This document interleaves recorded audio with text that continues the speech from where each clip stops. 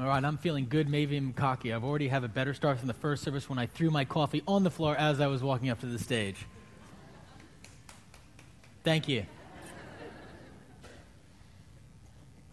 So, in the 4th century, there's a guy named Augustine. He was famous. He has a city in Florida named after him, St. Augustine. And Augustine was a brilliant guy, an academician. He was a professor of rhetoric in Carthage and in Rome. And his mom wanted him to become a Christian, and he had wanted no part of it whatsoever, didn't believe it, didn't make any sense to him. And then one day, he went to hear Ambrose, the Bishop of Milan, speak, and he did not go there so that he could hear a message about Jesus. He went there because he wanted to study his rhetorical skills, because Ambrose was a brilliant speaker. And so he went there, and something happened to him. He heard concepts that he didn't expect that somehow were different from what his mother had been telling him, and it began to resonate. What it did is it threw him into a place of turmoil, much like that song, where he was confused, trying to figure out the answers and, at some level, the questions. And he tells the story in a book called Confessions. He tells the story of his conversion, and he said there was a day where he was utterly confused, and he was really just troubled and trying to figure out his underpinnings, the pillars of his worldview had been pushed aside. And he said he heard, and he says it was either a young boy or a young girl's voice. I can't remember. I can't distinguish which.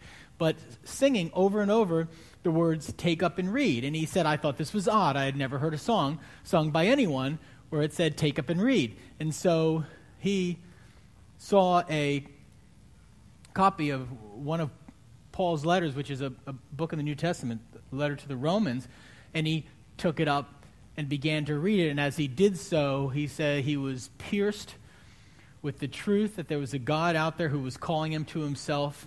He turned his life to Christ, and as a result of that, has a city in Florida named after him. Now, as a result of that, is honestly one of the top 5, top 10 most influential thinkers in all of Christianity since the time of Christ.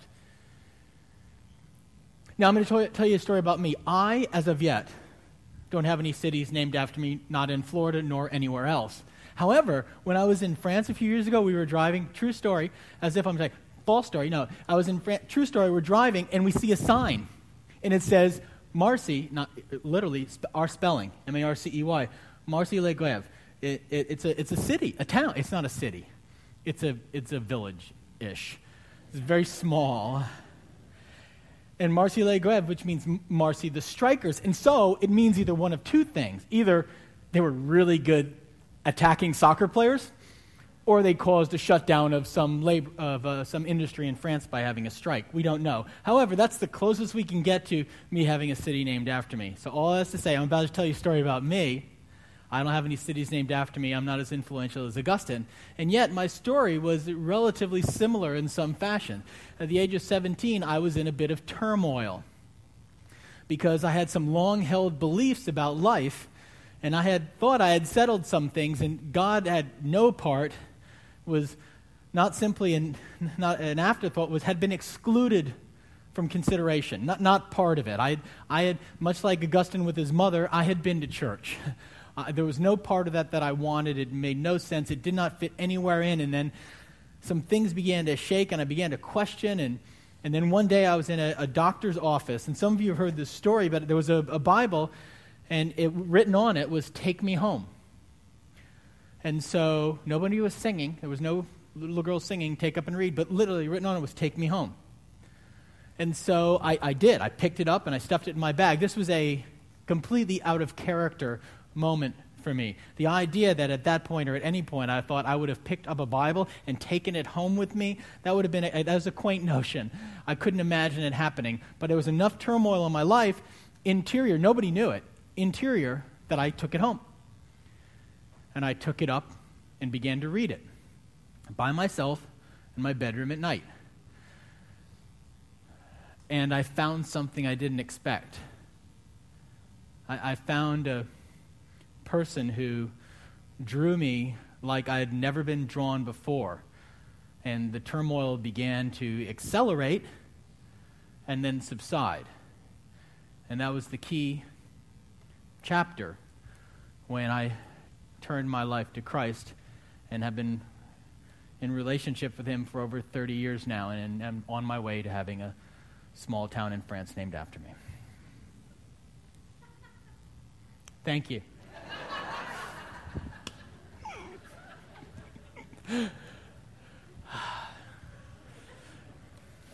It's the Labor Day crowd. The jokes are just going to keep coming at you.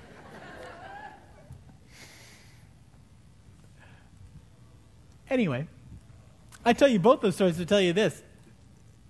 This is not rocket science. It's not brain surgery. It's intended for our consumption. And what's inside there can change our lives. We have this notion that the Bible is unreadable. Oh, it'd be so confusing. It's not that confusing. I had been to church a handful of times. I didn't know anything at all about the Bible. Nothing. I picked it up and read it, and I understood the words of God talking to me. It's not rocket science. It's not brain surgery. It's a book that is quite readable and understandable for us. Now, that's all fine. I tell you, it's understandable, but maybe that doesn't address another question, which the other question is, so what? There's lots of books that are understandable that I don't read. I have, and some of you have given them to me. I've been given fine books by any number of people here and outside of here for me to read, and they are fine books. They're good books. Some of them I've read, many of them I haven't, because there's a lot of them. And you tell me about a book, and I know it was a good book for you, and I just haven't gotten around to it. I'm reading 2 books now, and one of them is by a guy who goes here, who's a poet named Maury Creech, and it's a wonderful book. And I tell you that, and maybe some of you will ask me afterwards, oh, I'd like to read this. And some of you will not. And you'll believe me that it's a good book, but you're not going to read it. I'm reading a book by P.G. Wodehouse. It's an English humorist, and I tell you it's a very entertaining book, but you may not read that, so simply the fact that it's understandable, so what? Last week, I said this. Well, I quoted Malcolm Gladwell in his book Outliers, where he said, generally speaking, if you want to master something, true mastery of anything takes about 10,000 hours. And, these numbers are at some level arbitrary. It's not like 9,999 you're a doof, and then at 10,000 you become a master. But generally speaking, it seems to be that most people who truly master something, become world-class at something, have devoted themselves extensively to it. And 10,000 hours appears to be sort of a magical number for that. Now, there are people who are true prodigies who, in 2 hours they can play the piano. But for most of us mortals, mastery is a matter of doing something and putting the time and the effort into it. Now, the question I have for you is this. Let's say you want to become a master at something. If you had a piece of paper and a pen, which you may, and you were to write down, this is what I'd like to be world-class at. This is what I'd like to be really good at. And who knows what you would write down? Maybe you'd say, I want to be a master chef because you've seen the show. Or you say, I want to be a master whatever, accountant. I don't know what you want to be, but you want to be a master of something in your head. Can I suggest something to you? That if there was one thing that would be really good to master, that would be life. If I could be skillful, world-class at handling failure and success equally well, if I could be world-class, a master at relationships, if I could be a master at loving people and of understanding who I was, if I could be a master at understanding who God was and how that affected and changed my world, if I could become a master at anything, wouldn't it be really good to be truly skillful at life? I submit to you that all the other mastery is details. This book was written for you to become a master at life. to understand who God is, to understand who you are, and to understand how to live beautifully in the midst of a real world in which we are. It is not a book written in a vacuum. It was not written antiseptically, theoretically. It was written and injected to this world in which you and I live. And so what we're going to do over the next 6 weeks is we're going to explore one small book of the New Testament, which is the second half of the Bible. It's really the second third of the Bible, written after Christ came.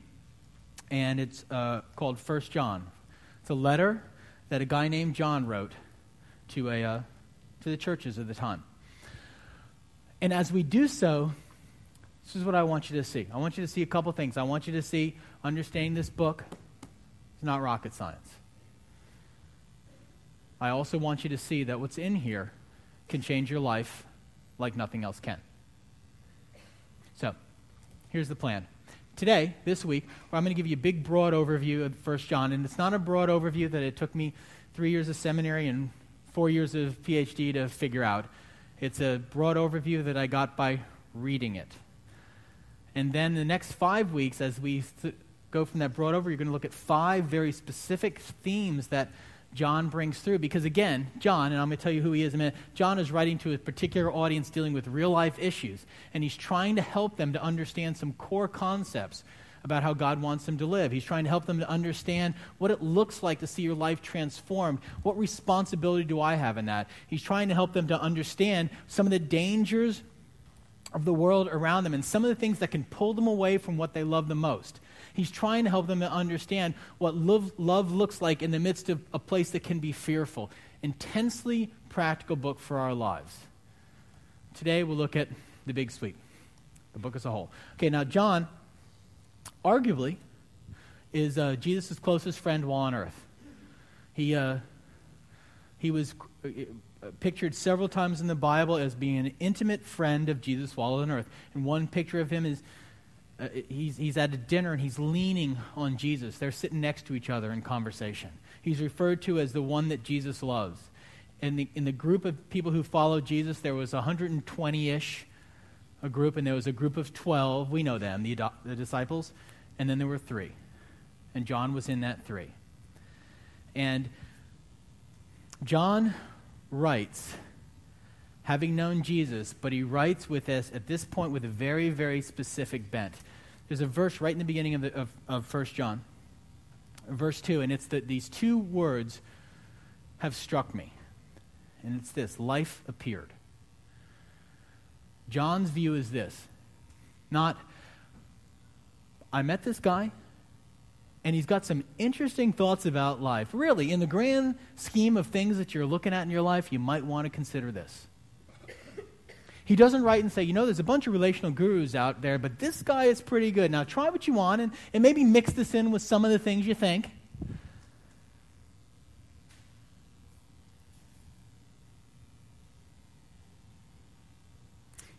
Okay, lately I've become minorly obsessed with how I eat, trying not to become majorly. I'm not good at moderation. It's not a strength. I know this. And so, but the truth is, the thing that I've learned about nutrition and the things I'm trying to do in eating, that it's not, I'm not going to look at you and say, this is it, you must do this. It's a way, among other ways. There are exercise programs that do a certain thing, and there's a series of them that probably work if they follow some basic principles, but there's not a thing in that. You understand, when John writes, he writes not to say, here's a thought. Hey, in your spare time, while you're perusing other things, if you get a chance, I got some good teaching for you. You should consider this. Now, we'd prefer that, quite honestly. Most of us would prefer our truth delivered that way. Sort of put on a buffet, and we'll go, I'll get a little of that, and I think I have too much of that. I can put that away. A little of that, I'll just pick and choose. John speaks in black and white because life appeared. He said something has happened that's game-changing, altering, life-altering for everyone. That's what we saw. That's what we're talking about. And so What I'm going to go with you this morning is 3 things that John pictures, a sort of a superstructure for the book of 1 John, which really you could say is a superstructure for the Bible as a whole. And he will paint a black and white picture and call us to very specific ways of thinking and action because of that. There's no beating around the bush. Here's the big sweep of 1 John. First of all, John would say that there is a dark side to life. I know you're shocked to hear us say that, but John would say there's a dark side to life. And I'm going to read to you from 1 John chapter 2, and I could get this from really any chapter of 1 John, but I'm just going to show you in 1 John 2 this picture that John gives of life. He says this, "Dear friends, I'm not writing you a new command, but an old one which you have had since the beginning. This old command is the message you have heard," and that command is love one another. "Yet I'm writing to you a new command. Its truth is seen in him and in you, because the darkness is passing and the true light is already shining." You begin to see the contrast he sets. The darkness is passing, the true light is shining. "Anyone who claims to be in the light but hates his brother is still in the darkness. Whoever loves his brother lives in the light, and there's nothing in him to make him stumble." Do you see the extremes that he uses? "Whoever hates his brother is in the darkness and walks around the darkness. He does not know where he is going because the darkness has blinded him." And I'm going to jump over a section that we're going to come back to later. "Do not love the world or anything in the world. If anyone loves the world, the love of the Father is not in him. For everything in the world, the cravings of sinful man, the lust of the eyes, and the boasting of what he has and does, comes not from the Father, but from the world. The world and its desires pass away, but the man who does the will of God lives forever. Dear children, this is the last hour, and as you have heard that the Antichrist," those who oppose Christ, "is coming, even now many Antichrists have come. This is how we know it's the last hour. They went out from us, but they did not really belong to us. For if they had belonged to us, they would have remained with us. But their going showed that none of them belonged to us." I think I'm dark. John's dark. I mean, look at the categories he gives. If you don't do this, you're in darkness. Boom, period. Don't love your brother, you're in darkness. Hate somebody, you're in darkness. You do love, you're in light. Don't love anything in the world. Nothing. Because those things will destroy you and take you away from what really matters. John writes as if, quaint notion, as if this isn't a game. As if our life actually matters. As if there are things at stake. He writes as if this message is critically important for us. And he says, I want you to understand something. I want you to understand that there is a dark side to life. And he says it so often, he keeps mingling it through the teaching, that so often you go like, okay, John, I got it. Why are you giving me this darkness? Here's why. I told you, I think, I've never had a good memory, and it's gotten worse. I think I told this. I read The Road a short time back, a book by Cormac McCarthy, and I read it in 2.5 hours one night and sat there in a chair in my living room at 12:30 and went almost hyperventilating. Seriously, just overwhelmed by the sense of dread from the book. And I was trying to put my finger on what did I feel. Terror is what I felt. Because it, even in the midst of some of the poignancy and the beauty of the book, and it's brilliantly written, but even in the midst of that, I felt like I looked over the edge of something and there wasn't a bottom. And then it reminded me, it was a visceral feeling of what I felt like in the months before I became a Christian, where I realized that there were actually things to be afraid of. That life wasn't necessarily destined to always go in my favor. That life was difficult. Potentially, brutally difficult. I sucked my breath in and realized, reminding myself of what I believed was true, and that was a reality, but not the final reality for me. But it's important / critical to understand before we can really experience what God wants for us, it's important to know that there are actually things to be afraid of. Because when we're afraid of things, when things terrify us, when we worry about things, this is what we really want to do. We'd like to ignore them.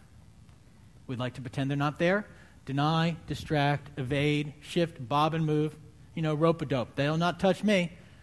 Nothing to be afraid of. What? Me worry? No fear. I teach public speaking. I love to teach public speaking. I really do. Love everything about it. But one of the things I love, because I teach introductory public speaking, is I love the first week. Because students walk in and they are terrified. Abject terror. I know at some point they're hoping, some of them are hoping it's on public speaking, but maybe he won't make me speak. Maybe we're just going to study people who speak.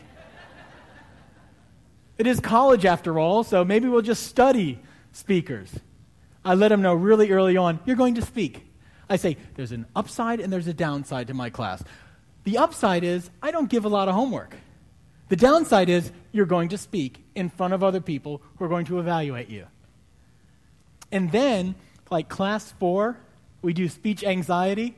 I love teaching speech anxiety because this is what I do. I say, okay, I'm going to write here on the board all the things you're afraid of. And we're going to come up with some new ones. There are things that you're afraid of and that somebody else is afraid of. You didn't know their fears, and they're all real. And so we're going to have this big board filled of all the things you should be afraid of when you speak. And then we're not done. And then I go to symptoms. I say, okay, here's the things you're afraid of. Here's what happens when you get up front and you have speech anxiety. And every year somebody comes up with something I hadn't thought of yet. Last year somebody said, well, I could faint right in front of people. I said, well, nobody's going to faint. That's really probably not happening. She goes, no, I did it. Okay, I'm not saying that's odd.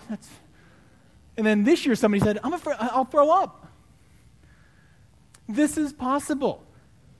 Now, why do I show all this to them? Because when you see the fears, when you actually face them, then you have the possibility of dealing with them. To avoid them doesn't make them go away. It just makes you cope and shift and dodge. When you face them, you can actually deal with them. So, here's what John does. John says, it's a dark world out there, people. But that's not the end of the story. Middle section. Life appeared. In the midst of a world where there's actually things to be afraid of, where you could list them. I could go on a board, we could list them. They would be real. In the midst of that, life appeared. And the game has been changed. And now I'm going to read to you two different verses from 1 John 2. And again, I could read any number of different verses in 1 John. I'm just going to read these. We're just going to stay in chapter 2 today. And this is what it says. He's just said, in typical John fashion, if you say you haven't sinned, you're a liar. Not like, you might be mistaken, you're a liar. You got this right? If you say you haven't sinned, you're a liar. But then he says this. My dear children, I write this to you so that you will not sin. But if anyone does sin, we have one who speaks to the Father in our defense, Jesus Christ, the righteous one. He is the atoning sacrifice for our sins, and not only for ours, but also for the sins of the whole world. Now, right here in one of these words is the reason why we go, it's rocket science. Atoning, who knows what this means? Google. Google knows what atoning means. This is what you do. Go to Google, go, atoning. There it is. To make amends. To make reparations. To make things right.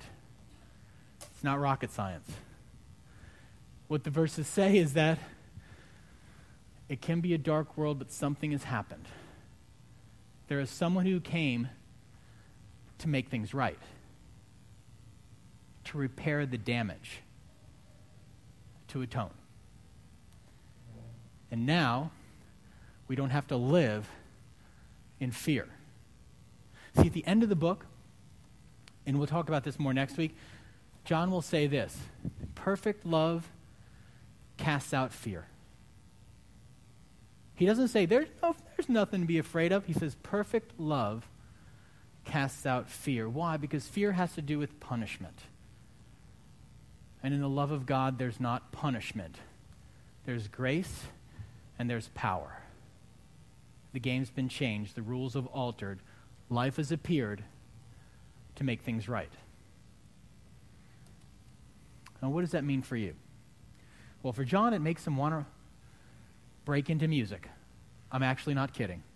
We're going to look in the next section. What John says is there because of this.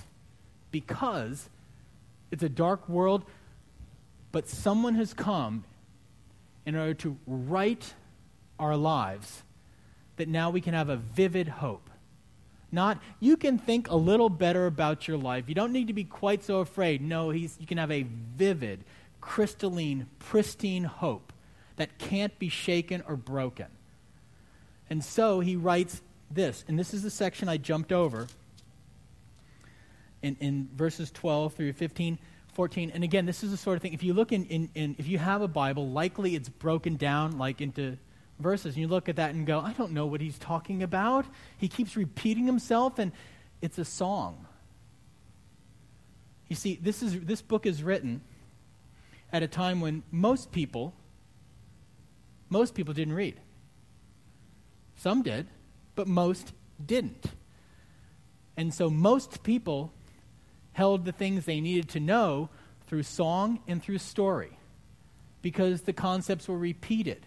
And here is one of these. We believe it's a song that was sung to remind people about core truths to give them hope. I write to you, dear children, because your sins have been forgiven on account of his name.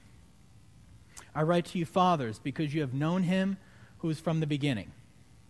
I write to you, young men, because you have overcome the evil one. I write to you, dear children, because you have known the Father. I write to you, fathers, because you have known him who is from the beginning. I write to you, young men, because you are strong, and the word of God lives in you, and you have overcome the evil one. I mean, really, you look at that, and what does he say? In this song, what is he saying? I'm reminding you in the midst of this world, in the midst of the things that trouble, I'm reminding you that some things have happened because life, the actual thing, life has appeared in flesh. This is what's happened. Your sins are gone.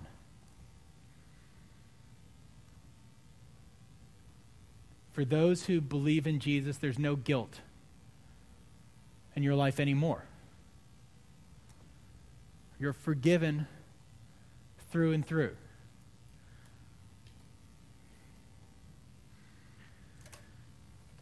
Is not one of the great, maybe it's just me. You can tell me later. Is not one of the great fears in life we're going to be exposed, caught up short for what we've done and who we are? I write to you, dear children, because you won't be exposed. It's all been seen. Your darkest moments, your worst hours, I've seen them and you're forgiven.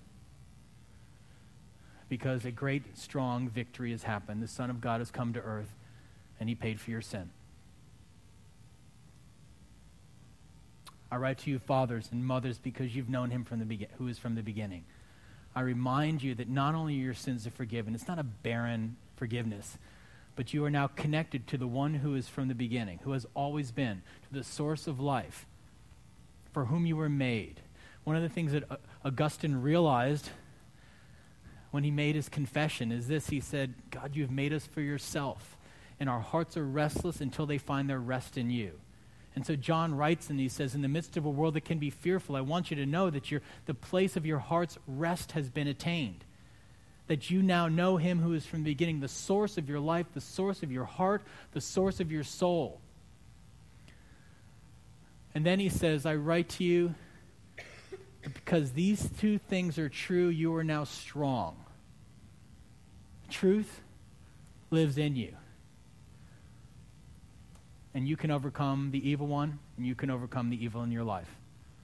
I write to you because victory is now possible. He does not write an ambiguous sort of fine-tuning of life. He says there is vivid hope. You do not need to be defeated by the things that have held you back in your life. You are not destined for that. Do you see the sweep for me, it's just so important that it is really dark. See, what we want to do, if we want to feel better about our lives, what we try to do is we try to sort of mitigate some of the darkness. It's not really so bad, and then we level how good we're going to get. So all of life is sort of lived in here. And what John says in the Bible is, no, it's really down here. Seriously, it's really bad. But this is your destiny. Your destiny is to be remade in glory. In Psalm 121, a verse that has struck me of late as I've looked at some of the things that I'm actually afraid of. Psalm 121, if the Lord had not been on our side, if God had not been on our side, the waves would have engulfed me, period. But he is. It was like a revelation. Oh my goodness, but he is.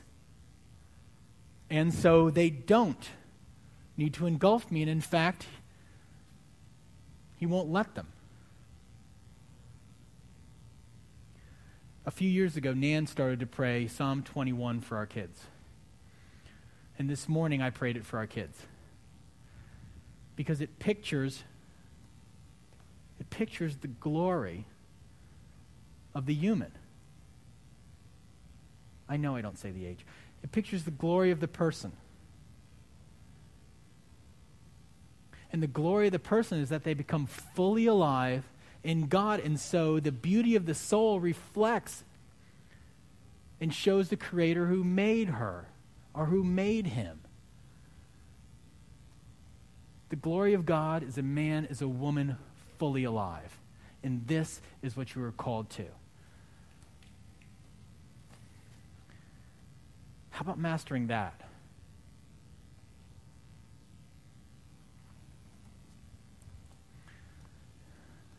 God sent his Son to die for you, to make you alive, to call you to a way of life far beyond what you could have conceived or achieved on your own.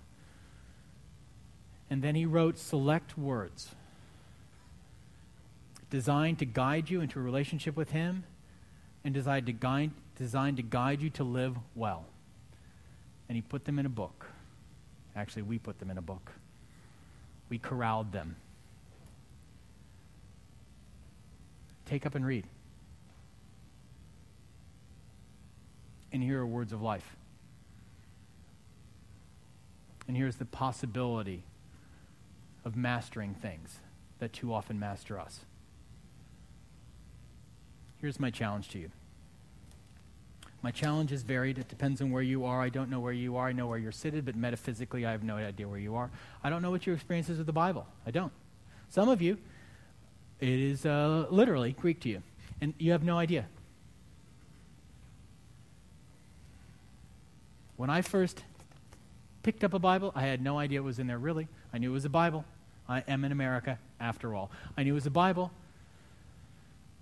I picked it up and I read about Jesus because I knew he was an important character in this whole thing. Some of you have never read the Bible. For you, it's an ornament. You know, it sits in the family room, in the front of a church. I'm going to challenge you. If you don't have a Bible, take one.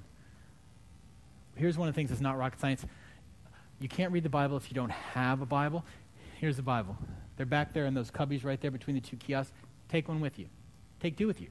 Put one in your book bag and one in your home. Read 1 John. Just during this series, 6 weeks, read it one time. It's not very long. Read it one time. For some of you, I want to challenge you on the far extreme, and then all of you are somewhere in the middle. Some of you begin to memorize large sections of 1 John because you have read the Bible a lot, at least at times in your life. I've got all sorts of vague and obscure details in my head. Seriously. I can't remember what I was supposed to do yesterday, but I can remember vague details about songs, movies, and stories from the 1980s. I think it would be better if what was stuck in my head is perfect love casts out fear. If the Lord had not been on our side, the waves would have engulfed me. I think it would be better if that was stuck in my head. And so for some of you, you're at the place where you need to take up and memorize. not for memorization's sake, so that truth that can alter your life is readily accessible in your head and in your heart. I don't know where you are. I know this is for you. Life has appeared. Take up and read. It'll change everything. Let's pray. Lord, would you lead us into places that we've not yet seen or imagined? I pray for each one of us in the room that you would, by your Spirit, because you were just so intensely personal, even as you reached the whole world, I pray you'd speak to each one of us and awaken our hearts much like you awakened Augustine. To take up and read. To let the words that you carefully preserve for us come to our life and come to our mind and come to our heart. We pray these things in Christ's name. Amen. If you are here new or new-ish, and you want some more information, whether it's about how do I understand this Bible, if you don't know how to understand the Bible, I'm going to talk to you about some things we're going to be doing at the end of the service. I'm going to talk about some things that are coming up, but you can also come to me and go, what do I do? How do I start? I will tell you how to start.